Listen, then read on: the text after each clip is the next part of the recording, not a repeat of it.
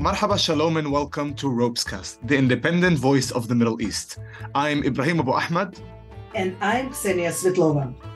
ROPES stands for the Regional Organization for Peace, Economics and Security.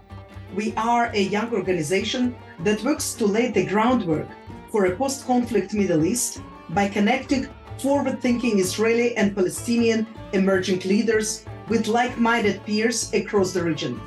We share a holistic vision for the Middle East, where everyone has more to win from conflict resolution and integration than to lose. If you are looking for more information on ROPES, please visit our website, ropes.org. Our very special guest for today is Einat Levy. Einat is an entrepreneur, a researcher, and a strategic consultant to public and private and civic actors specializing in Morocco and its relations with Israel. Following the renewal of the ties between the two countries, Einat joined the founding team of the Israeli mission to Morocco on behalf of the Ministry of Foreign Affairs and led the economic and academic affairs. In this framework, she worked to formulate Israel political and economic strategy in Morocco and assisted Israeli and Moroccan economic organizations and entrepreneurs to form collaborations. Einat's journey to Morocco started back in 2012 with basically a sense of nostalgia and a wish to a better understanding of her roots and what it means to be Moroccan.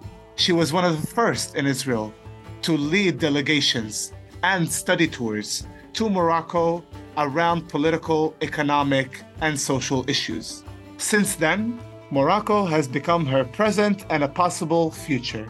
Einat is also a researcher at the Mitvim Israel Institute for Regional Foreign Policy and a research fellow at the Forum for Regional Thinking. So, Ibrahim, our guest today lives in Morocco, and I know that you have been to Morocco before, but also after the Abraham Accords. First of all, what were your impressions? Did you think that everything was different after the Abraham Accords were concluded? And how do you personally feel in Morocco, being an Israeli, a Palestinian, an Arab? What do you feel about this country? So I think my personal experience going before and after the Accords, the only real difference that I saw was the issue of the visa. That I had to do a visa in 2017 in the airport in Rabat. And, it's in Casablanca. You do it in the airport, and now you do it in a consulate in Tel Aviv. And it's a complete different experience in that sense. But now you can even do it online. Even online. Yes. And it's just became such a different reality in terms of how you go to Morocco. But in both experiences, I was with one time with Arabs, one time with Jewish groups, and you could see that the Moroccan population, even before the Abraham Accords, and of course after, were very understanding of complexity. They understood what it is to be an Arab citizen in Israel. I didn't need to explain it to a lot of people. They knew what I'm talking about. They knew our complexity. There's an understanding of what is Israel, what is Zionism, what is Judaism, and they differentiate everything. And I thought it was admirable. And I saw it even before the Abraham Accords and after. I didn't see a change in their narrative, and it's in a good way. It's not like they're changed because of the Accords. It's inherently, I felt that they were very understanding people of our complexity. But you also were in Morocco, but you were in a much more special time than mine. Yeah. You were in the World Cup. How was that? So this was my recent experience, and it was absolutely incredible being in Morocco during the Mondial. When their football team did so well. I have to tell you, Ibrahim, I'm really not a football person. Don't tell anyone. But, it was really incredible to feel this national pride, the sense of joy. It was very peaceful. It was very joyous. And I'm very happy that I had this unique experience. But also the first time I visited Morocco, it was actually long before the accords were concluded. It was back in the winter of 2008. I can tell you that when I arrived, actually it coincided, unfortunately, with another hostilities with Gaza Strip. Gaza was bombarded, and there were actually a lot of protests against the war. But at the same time, I also felt that, well, there is a support for Palestinians, obviously, and I expected nothing less, because we know that Morocco chairs the Al-Quds Committee and all of that. But at the same time, I also felt that they know how to differentiate between the political situation and their relations with the Jewish community and Israelis at large. So this was something that is completely unique. For us, especially in our field and what we're doing, and I've always looked at Morocco as like a beacon of hope in terms of its actual potential. That hopefully we can see Morocco potentially, at least on a personal level. I feel that Morocco could be a great moderator in the Israeli-Palestinian conflict. I cannot find another country that is accepted by both Israelis and Palestinians like the Moroccans do. What do you think about that? Well, I think that, there is definitely a place for also other Arab countries that are, doing already and putting a lot of efforts into the peace building and solving the various conflicts that we experience here. It's also Egypt and Jordan. But as you rightfully said, Morocco is in many senses very different. And this is what we expect to discuss with our guest today. And so without further ado, let's welcome our guest, Einat Levy. Hi, Einat. Hi, guys. Is it warm in Morocco right now? Right now I'm in Rabat, and although many people also in Israel, they think that Morocco is, just a desert and camels sometimes, but the weather is actually pretty nice here. It's average of 25, 27 degrees in the summer. Oh, so I'm God. enjoying. Right. Okay. So I want to leave Tel Aviv and to travel to your place right now, because here it's hot and humid, as you know. Yes, indeed. Okay, so Einat, I want to ask you, and from your background, we know that you actually follow the state of relations between Israel and Morocco for a long time, and for the last few years you live there. It's very difficult always to summarize and to make some conclusions. But now we are already 3 years after this Samuel Accords that were concluded. How do you feel about what is happening? So where are we today in the Israeli-Moroccan relations? Well, I think, first of all, it has been only 3 years, right? But we felt like the progress was of 20 years of official ties of the relations, because so many things happen in so many fields. And in general, we can say that we've seen the relation evolve from relations that were mostly civic and spontaneous for the last 20 years until December 2020 to more official and more organized kind of way. And we've seen a lot of achievements in these last 3 years. For example, numerous agreements and MOUs were signed almost in every field, like the Economic Framework Agreement and the Agreement of Scientific Research and Innovation. And around 20 agreements were signed just in the academic field alone, which is also a uniqueness of these relations. So where do you see the challenges that we still face today? If those are the achievements, what are the complexity maybe that we're still facing right now? Just to add to that the economic relations were very new to these two countries, because we haven't had any economic relations before the official ties were renewed.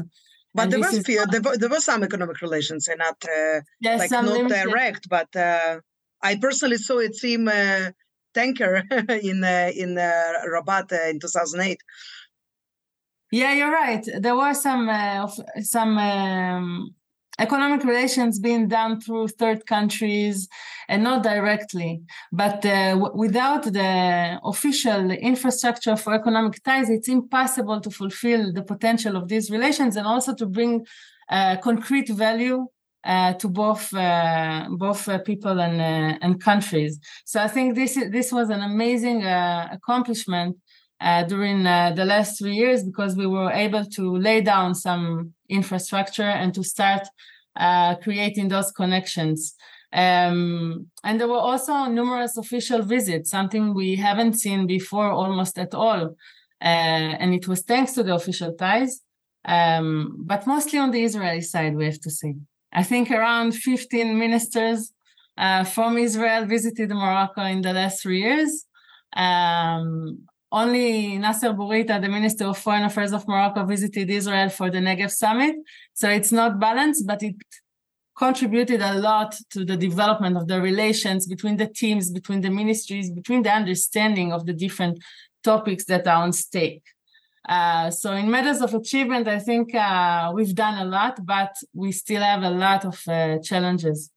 So for example, the expectations are very high because of this fast-paced, and expectations can also be something which is challenging, because some Moroccans or other people can ask themselves, okay, we've had 3 years of relations, but what have been actually put on the ground? So any agreement that we signed, we have the responsibility also to think how we can make it concrete. We don't really know Morocco. This is something which is a big challenge in my opinion, because yes, Morocco is familiar concept in the Israeli society, right? We have like 1 million Moroccan Jews living in Israel, but what do they really know about Morocco of today? We think about Morocco as a nostalgic concept, about what we heard from our grandparents, or if we are Moroccans, or we think about Morocco as a touristic destination. But in order to see those opportunities and to fulfill their potential, we need to actually know what's going on in Morocco today, in the economic, in the political, in social issues, and also vice versa. Like, what do the Moroccans know about Israel, besides what they heard about the conflict in the media? So you mentioned this is yes. The two challenges that we're facing in terms of having ministers coming to Israel who only had one, and in terms of learning and understanding each other between Israelis and Moroccans.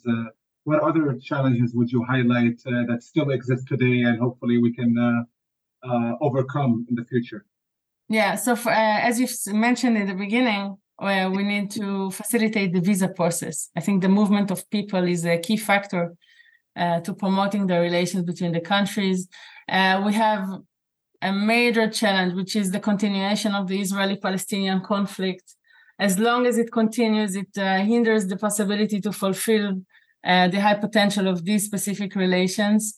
And I think if we speak about what is happening at the moment, like the current internal situation in Israel, and sometimes even irresponsible rhetoric and actions being taken by the current government, is not always sensitive to regional and to international affairs, and it's more derived from internal issues within Israel. And I think sometimes it's not seen in a good way, and it impacts our relations.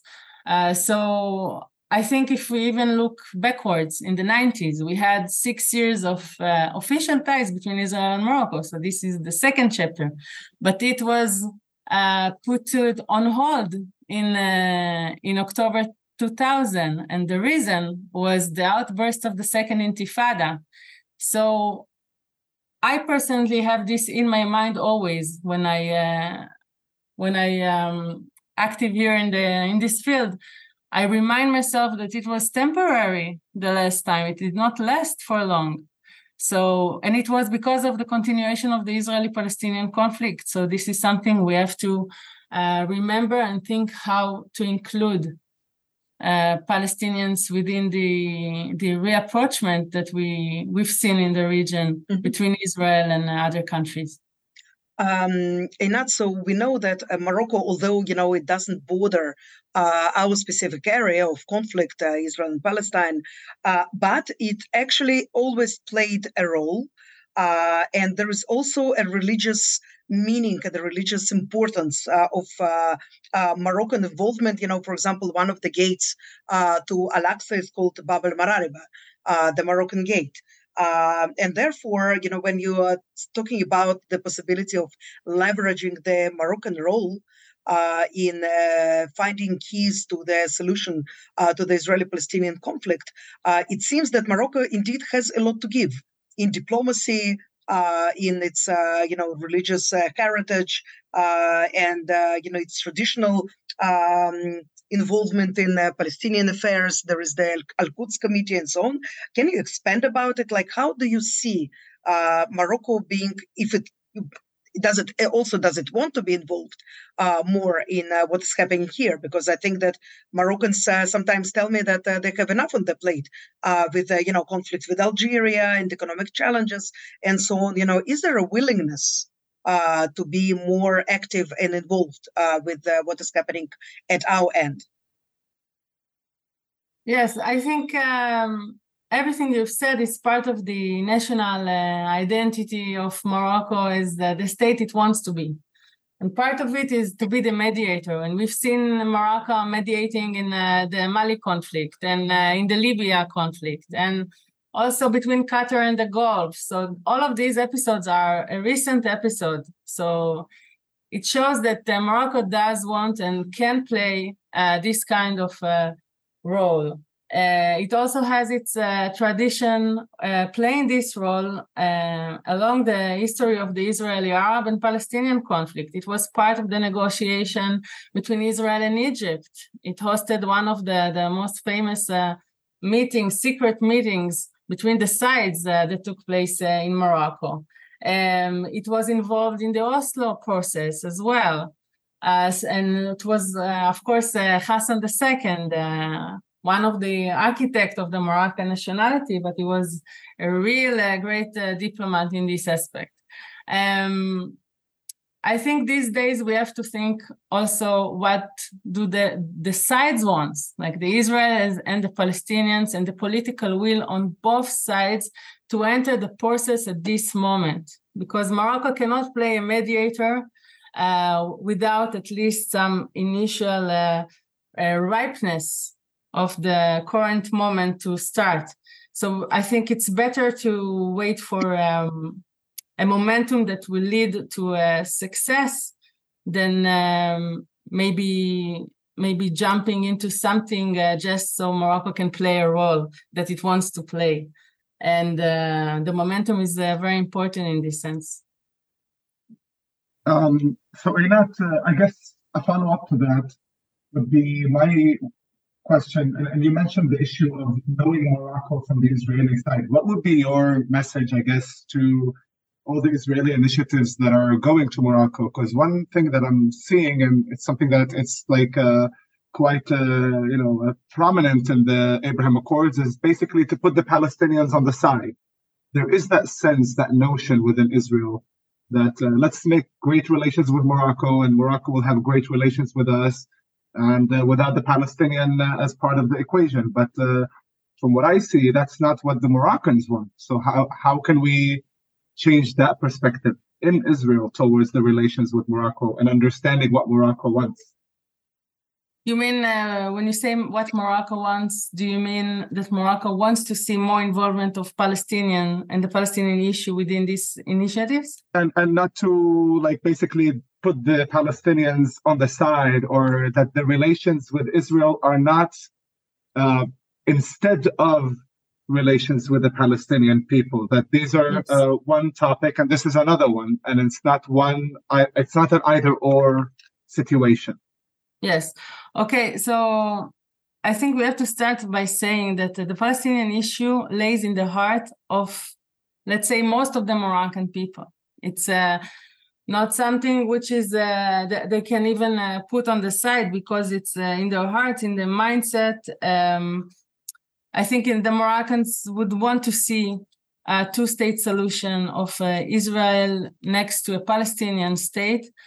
And those initiatives that you are talking about, that we've seen for the last 3 years, they can begin. But in order for them to really fulfill their potential, eventually the Palestinian issue should be addressed. And also, and this is something I've been hearing a lot from my partners in Morocco, is that they prefer always to see the diversity of the Israeli society and also the Israeli-Palestinian groups that are coming, because it's not just about Israeli-Moroccan relations.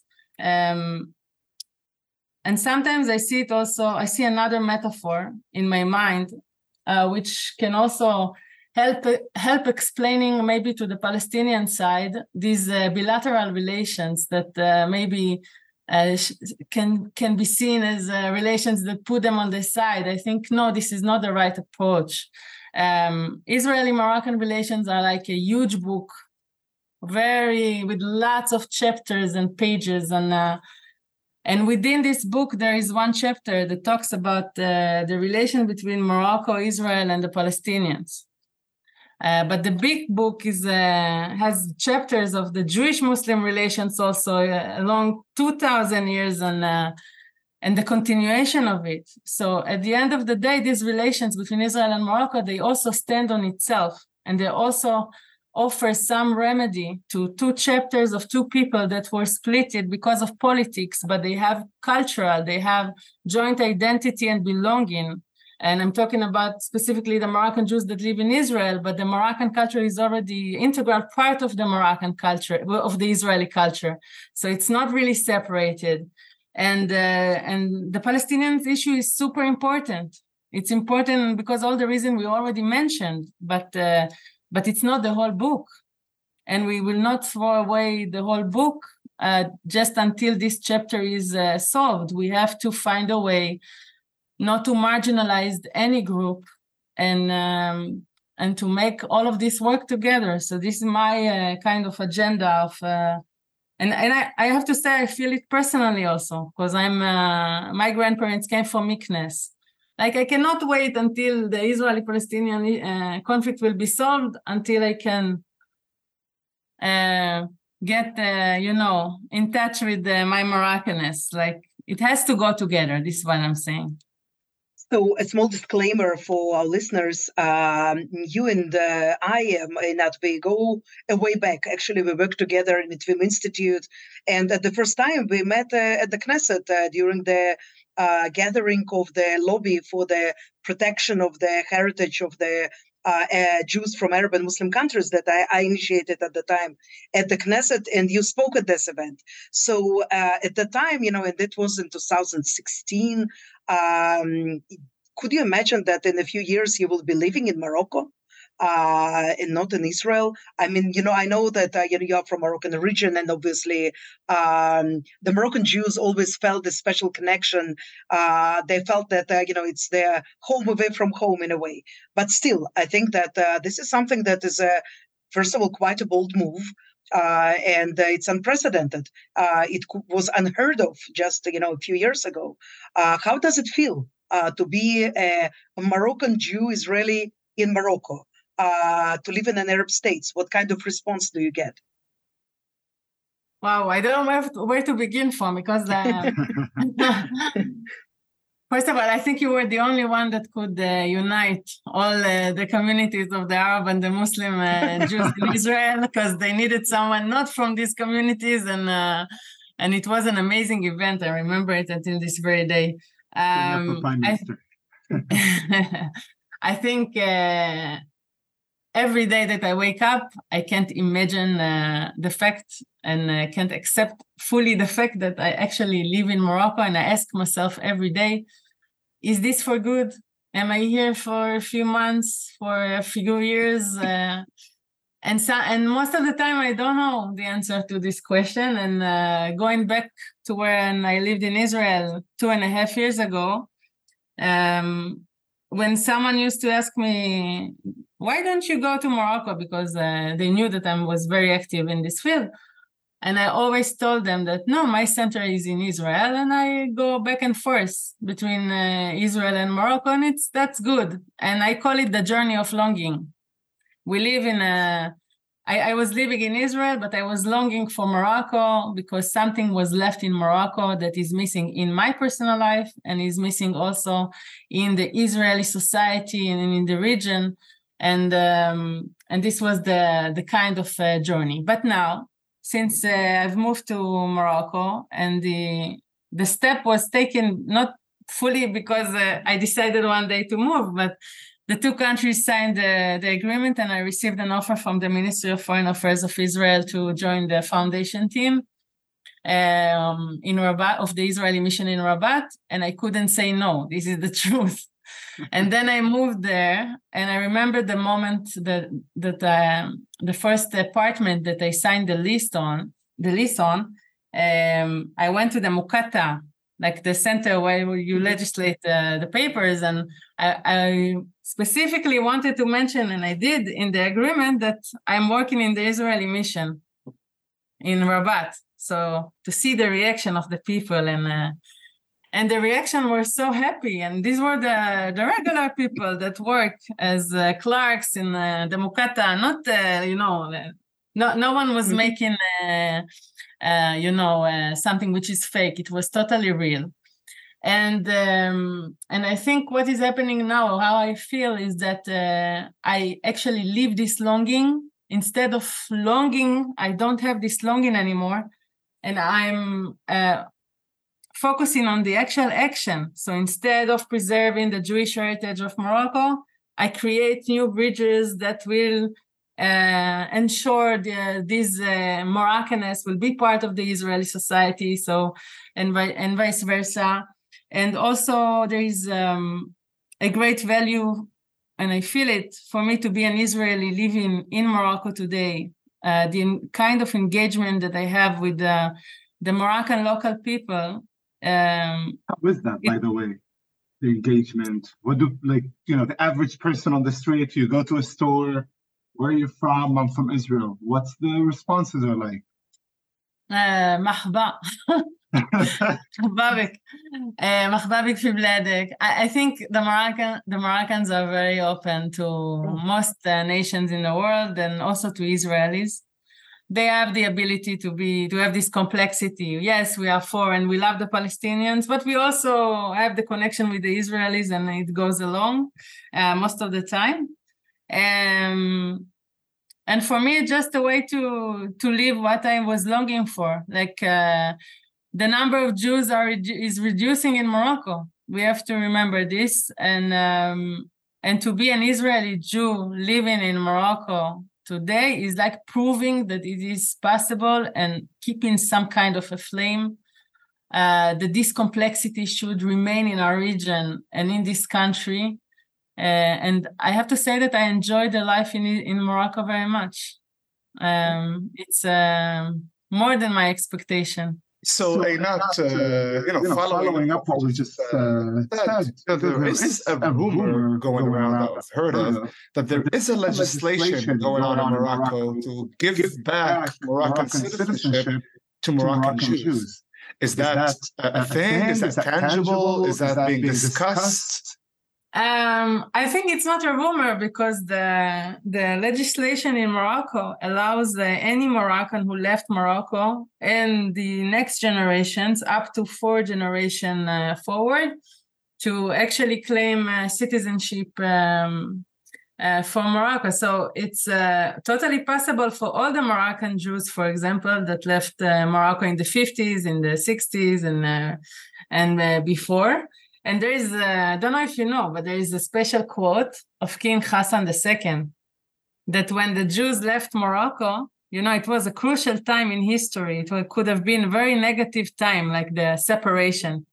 But King Hassan II, he was a visionary man. And he said that when a Jew departs Morocco, we don't lose a citizen, but we gain an ambassador.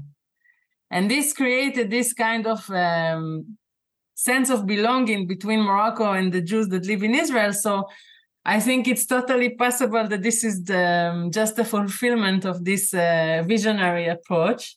And maybe another interesting fact is that Israel is not just a regular diaspora of Morocco.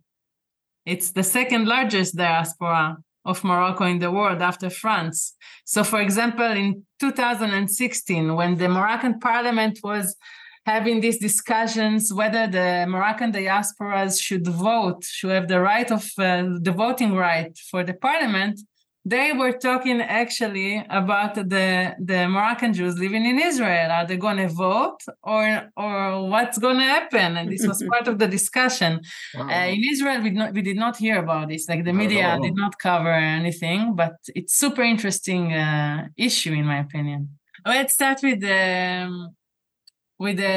maybe the Amazigh issue. I think it's in a way the beginning of the process or the focal point, because when Morocco was established as in its modern country in 1956, it had to make a choice what will be this country about and what will be its identity, and it chose to join the Arab League and to set the Arabic language as the only official language of Morocco.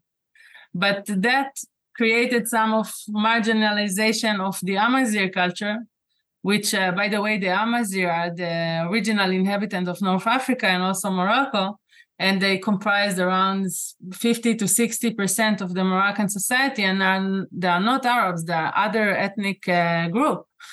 So this, in a long process, was on the Moroccan agenda until the new king, King Mohammed VI, gained its reign in 1999, and he decided to maybe give more recognition to the Amazigh culture and language. He founded a center called the Irkam, for the revival of the Amazigh culture and languages, and it is a royal institution.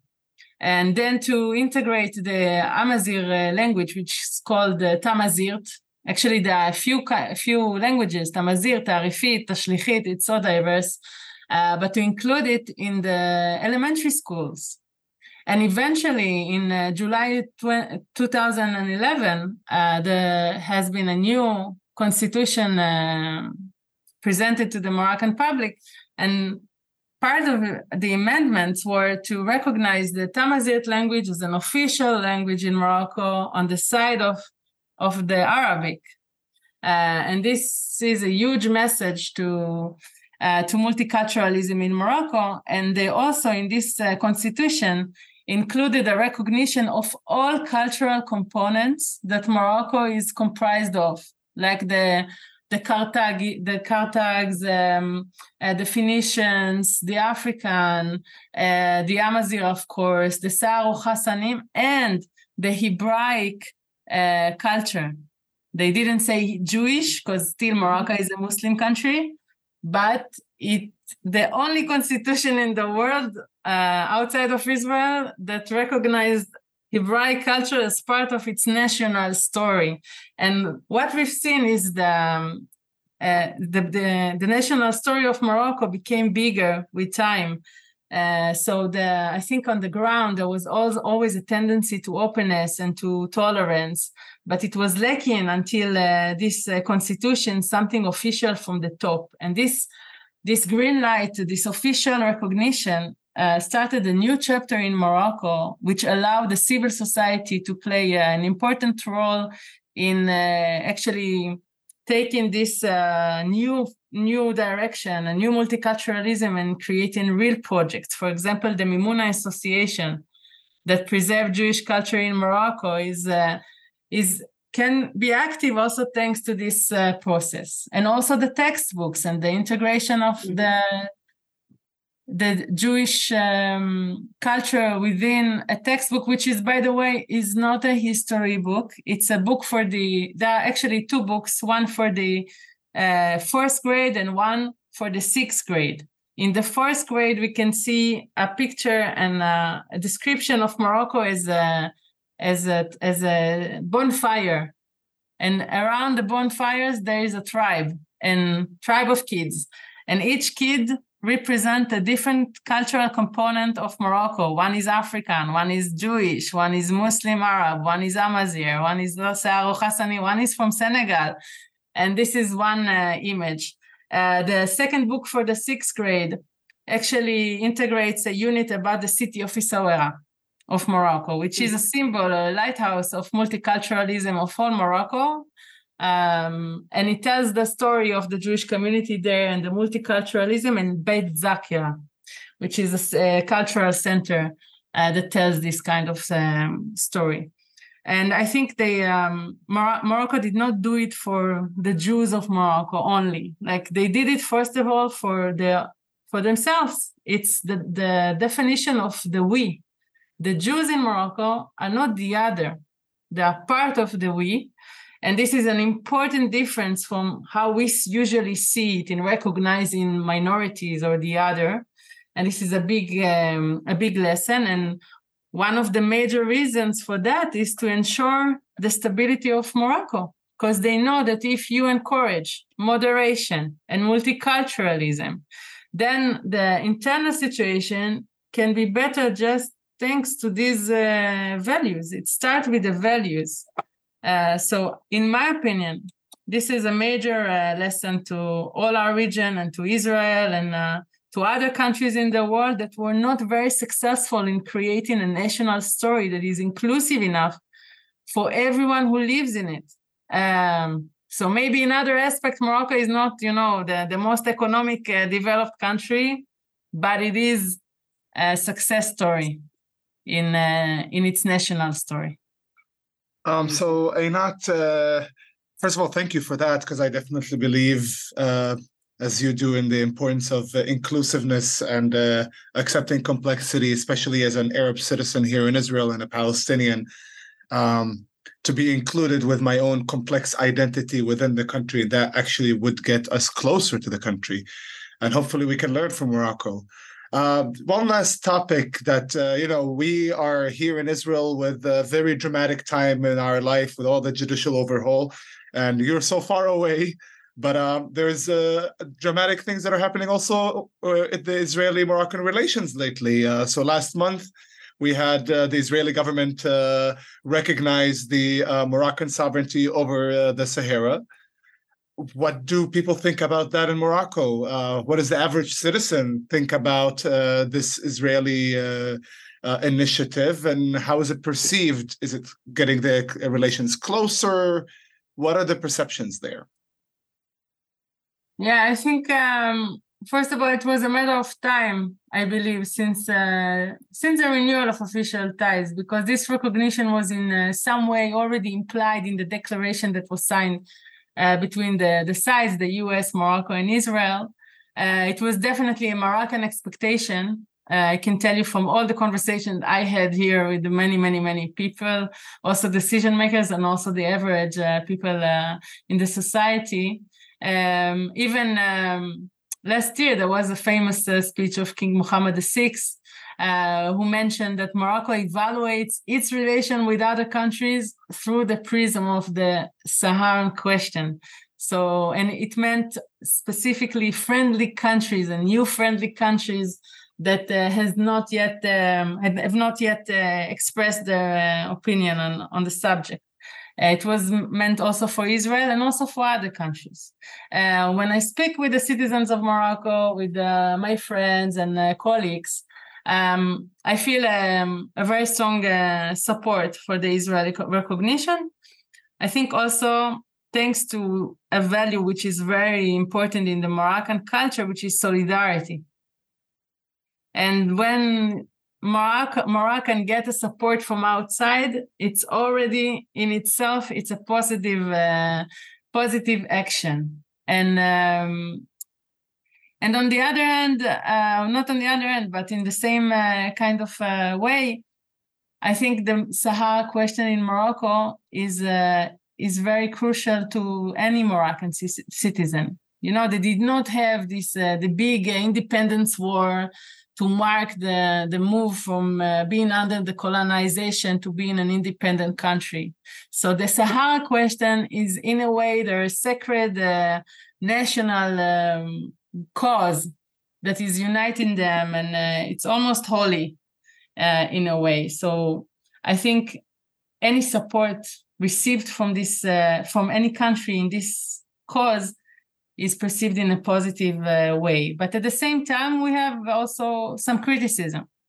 Criticism coming also from the boycott movement, but also from other citizens in Morocco that that ask themselves, okay, but this is a recognition from Israel, which is a country that still has occupation of the Palestinian people. So is it really something that Morocco needs? So this is also a question. So as you can see, it's a bit complex, but all in all, the support is the majority of the citizens of Morocco. So Einat, thank you very much for this explanation. And I remember that we actually discussed this issue and the possibility that Israel will recognize the Moroccan sovereignty in Sahara while we were at a ropes summit in Tbilisi just recently. And then it happened. And I remember wow, so I get already all of this background. By the way, speaking of our recent summit, I wanted to ask you, do you think that these multilateral formats that include Israelis, Palestinians, Moroccans, Emiratis, and many other representatives from Arab countries are useful to promote the agreements that were concluded 3 years ago? So first of all, it was a great pleasure to be with ROPS in Tbilisi and to experience the people, the forum, the historic time, I think, that we live in. Many things have been happening in the region officially. We hear about the Negev Summit. We hear about all the bilateral agreements that have been signed between Israel and other countries in the region. And I think what is missing is the civil society and the private sector that can bring real content and to fill those frameworks and those agreements with some real concrete initiatives. And I think today we don't have almost any regional forum that is focusing on these two great players of the civil society and the private sector, and also has representatives from Israel, countries in the region, and Palestinians. That this is, I think, one of the only forums I've experienced in the last few years that can bring them together. And this is why it's very important. So we need to explore the possibilities together. We need to understand the barriers of each other, the challenges of each other. And we can start from the bottom up in this, because I'm not sure that all the answers, I know that not all the answers are will be coming from the top down.